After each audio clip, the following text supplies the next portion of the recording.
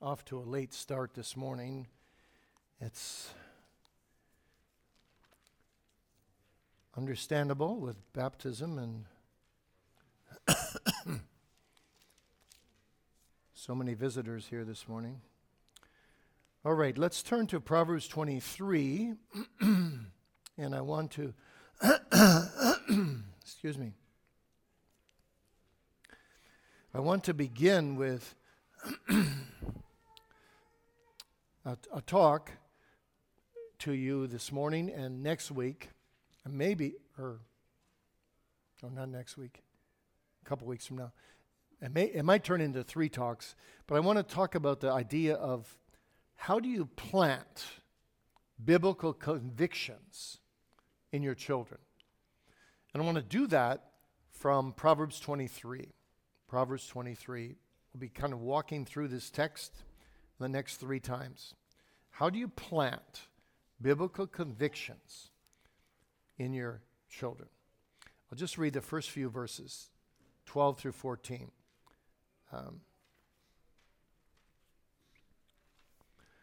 Apply thine heart unto instruction, and thy ears to the words of knowledge. Withhold not correction from the child. For if thou beatest him with a rod, he shall not die. Thou shalt beat him with a rod, and shalt deliver his soul from hell. Just a few more verses here. My son, if thy heart be wise, my heart shall rejoice, even mine. Yea, my reins shall rejoice when thy lips speak right things. I'm going to talk to you about 6 different convictions, and I've just read to you the first 2, how you build these things in your children. Let's pray.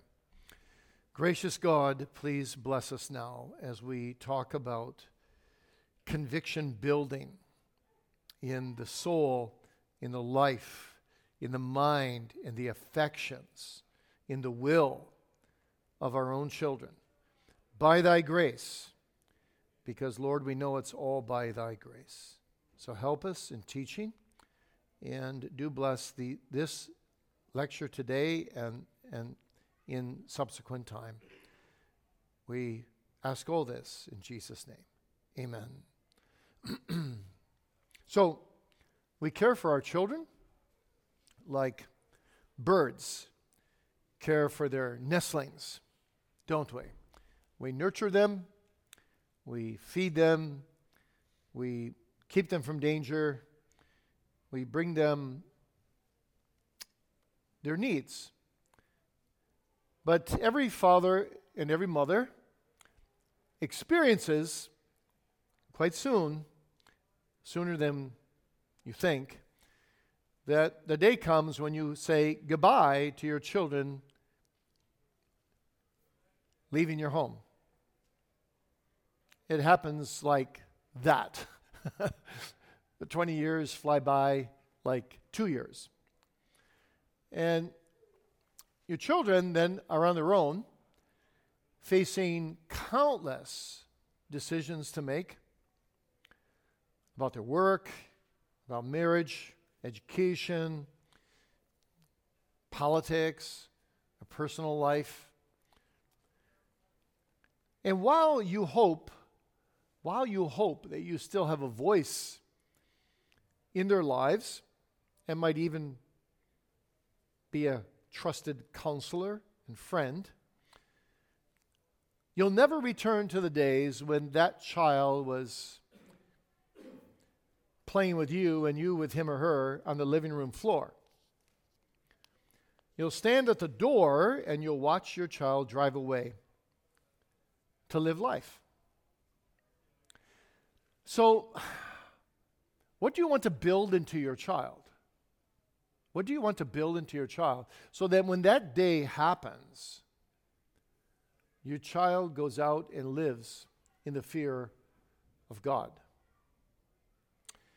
Well, Ephesians 6 verse 4 tells us that the goal you ought to have is to train them, to bring them up in the nurture and the admonition of the Lord. And basically, what those words mean nurture so it becomes second nature to do what they're supposed to do. And admonition, it's not just to warn, but it's also to encourage. It's a complex word in Greek, actually. Both of these words coalesce in this idea I'm trying to bring you in these lectures of instilling strong biblical convictions in them so that when they leave your home, those convictions go with them and impact their entire lives. So what you want to do is you want to provide each child with an internal biblical compass that will guide him or her through life. Not just any compass, but a biblical compass.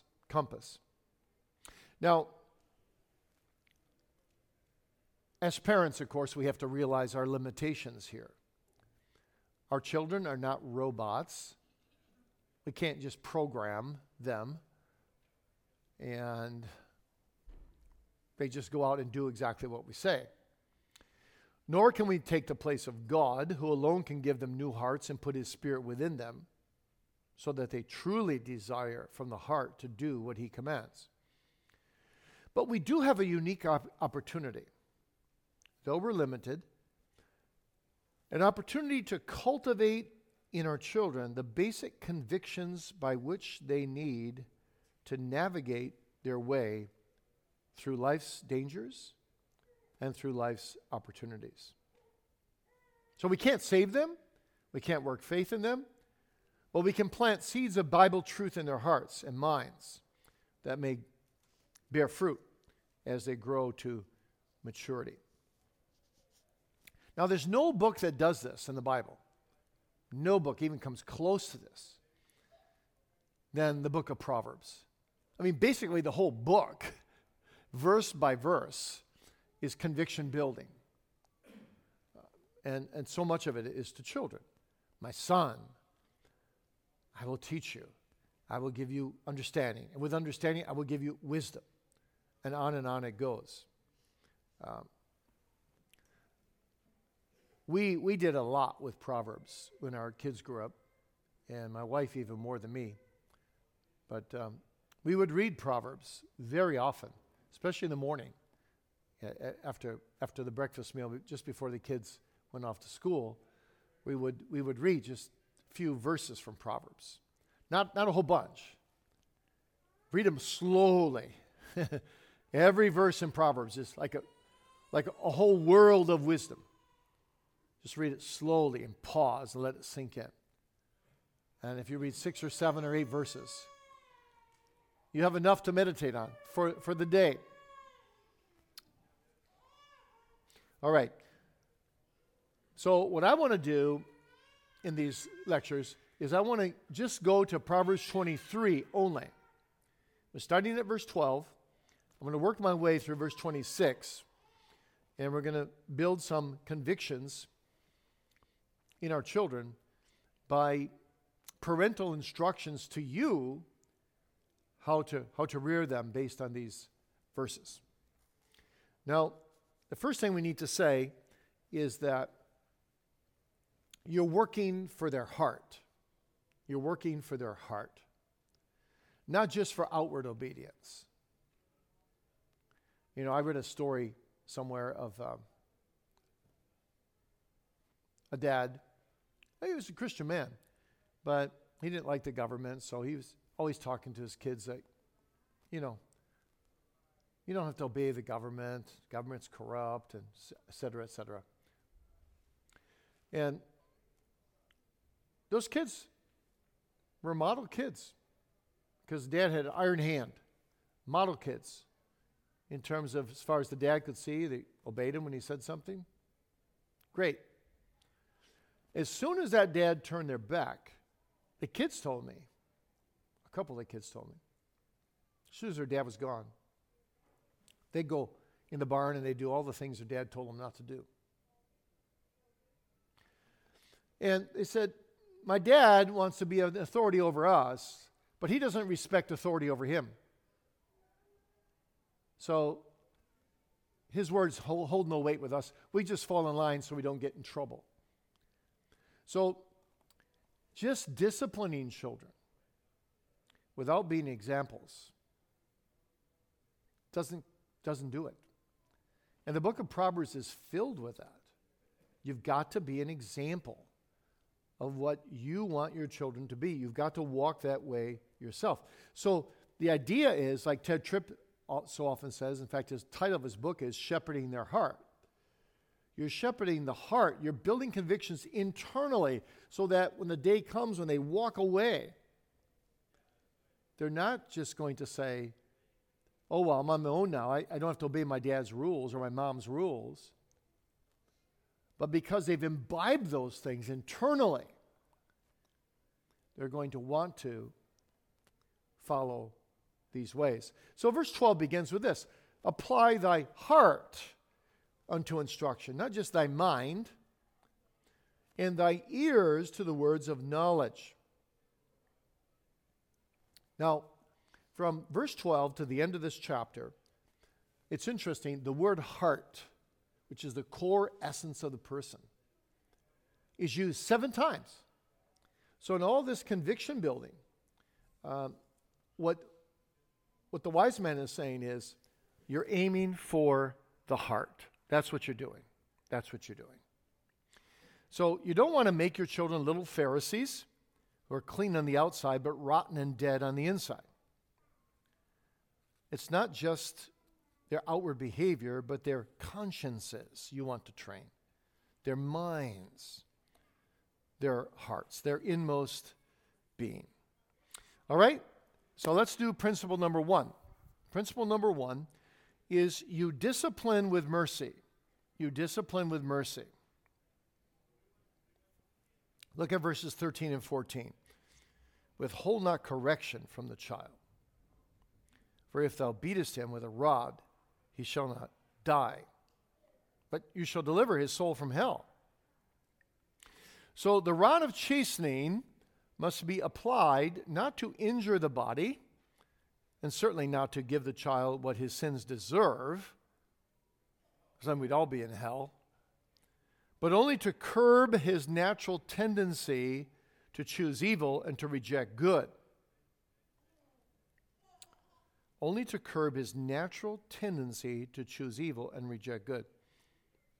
Now, administering corporal discipline to young children, say 8 and under, when they don't obey and you've tried instruction and they still don't obey, using a rod of correction, which preferably is your own hand, not a stick or something. And as the Puritans used to say, there's one part of the human anatomy where that rod of the hand works best, and that's on your rear end. You don't slap your children across the face. You don't pinch their ears. You don't pull their hair. God's given one part of the human anatomy, Puritans said, where that can sustain the blow. You never would spank a child to leave a mark. But sometimes young children need a spanking. But discipline goes wrong when you don't keep in mind that you are disciplining in the place of God. You're disciplining in the place of God. So your motive is love, not anger. Never discipline in anger. If you're angry and you're going to discipline, you just better say to the kid, and we've done that before, I need to think about how I'm going to discipline you. So I'll come back to this later, and then I get calmed down, make sure I don't do it in anger, and come back and do it. I do it in an earnest voice sometimes, but not in anger. And children can tell the difference between seriousness and anger. So the motive is love, not anger. The manner is paternal, not judicial. You're a father, you're a mother. It's paternal or maternal, not judicial. If it's judicial, your kids would be in jail almost all the time. The primary aim is correction, not punishment. Hebrews 12, 5 through 14. So, if you lose your temper and you start yelling, you'll soon forget the whole purpose of godly discipline. Yelling has never worked for any parent ever. Yes, it may force your kids to get in line and obey you temporarily, but it doesn't form the heart. It stirs up anger in the heart. So never forget this fundamental principle that when you discipline, you are disciplining in God's name. And your children need to know that. In fact, right or wrong, I'm not sure, but we've told our children, you know, it's harder on us to discipline you than on you to be disciplined, because we love you and it's not our natural tendency to want to discipline you. But God has put us in this place to do what God wants us to do. So when I administer a spanking to you right now, my son or my daughter, I'm doing this in the place of God, because God hates the sin that you've just committed. Do you understand me? And saying it in a voice about like that, and looking them in the eye, you're training them to understand that this is the will of God that they get spanked, because God hates sin. So God's put the rod of correction in your hand, mom or dad, and you're a steward of that rod on his behalf. Now, the book of Proverbs tells us that as God's representative, when you discipline, you're to do so with three characteristics. Three characteristics. Number one, love. Love. You discipline because you love the soul of that child. Proverbs 3, verse 11 and 12. Despise not thou the chastening of the Lord, for whom the Lord loves, he corrects, even as a father the son in whom he delights. So, to discipline without love presents your children with the image of Satan. But to discipline them with love presents your children with the image of God.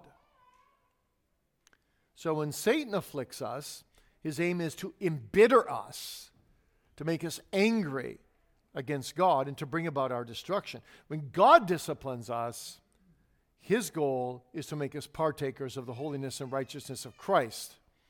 Hebrews 12, 10 and 11. So love is important. Number two, instruction. When you discipline a child, they need instruction at their age level.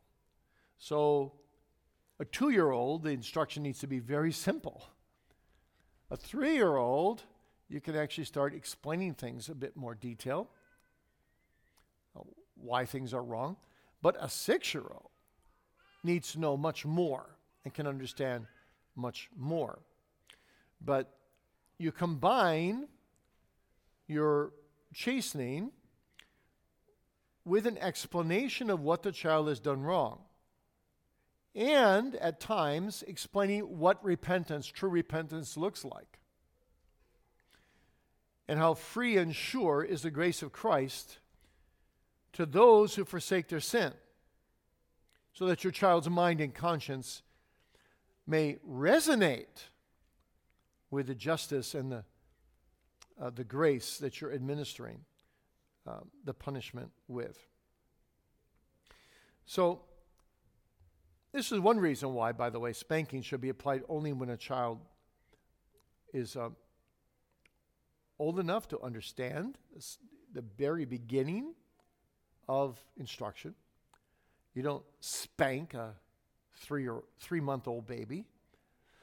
And it also shows why, whether it's 8 or 9 maybe, whatever age you decide to stop spanking, because the child now can take in full-throated instruction. And if you're still spanking when the child becomes a teenager, for example, boy, you're really embittering the soul of your child. Now, when you give instruction, you combine that with prayer. That's the spirit of the book of Proverbs. You're praying with your child. So you tell your child what you're doing is wrong, Lay your child over your lap. You tell, I'm going to spank you twice for this, because this is a pretty serious sin, or once, if it's not as serious, or 3 times maybe, if it's really, really serious. That was at least my method. But you tell them why it was wrong, and you ask them to repent of it, and then you still spank. But after they repent and you spank, you scoop them up in your arms, and you pray with them that God will help them not to do this again, and that God will have mercy on them. And then you walk out of the room taking the child's hand. It's closed. The matter's done. It's been dealt with. You don't ever bring it up again. Just like in a marriage, what a disaster it is to keep bringing things up of the past when they've been forgiven and repented of. So, as Spurgeon quipped, when you bury a dog, you don't leave its tail sticking up above the ground. It's buried once and for all. So with children. Third, you must discipline with compassion. Like as a father pitieth his children, so the Lord pitieth them that fear him. He knows our frame. He remembers we are dust. Psalm 103, 13 and 14. So I just want to make this quick point, and then I'll close. When you discipline your child, you remember that you're a sinner. You remember who you were when you were that child's age. That will keep you from going too far in your discipline, because you'll do it with compassion, because you too are a sinner. So you limit the discipline to the degree of the moral offense committed, and you limit the discipline because of the compassion you have, because you also are a fellow sinner. So discipline lovingly, discipline with instruction and prayer, and discipline with compassion. That's principle number 1. And 2 weeks from now, we'll go on to number 2 forward. Okay? Sorry it's so short this morning. Let's pray. Gracious God, please be with us and bless us and keep us, and just help us, Lord, as parents, even as grandparents, to discipline our children or grandchildren with a measure of compassion, with great dosages of love, but also with instruction and prayer. And give us wisdom to know how much to do, what not to do. In Jesus' name, amen.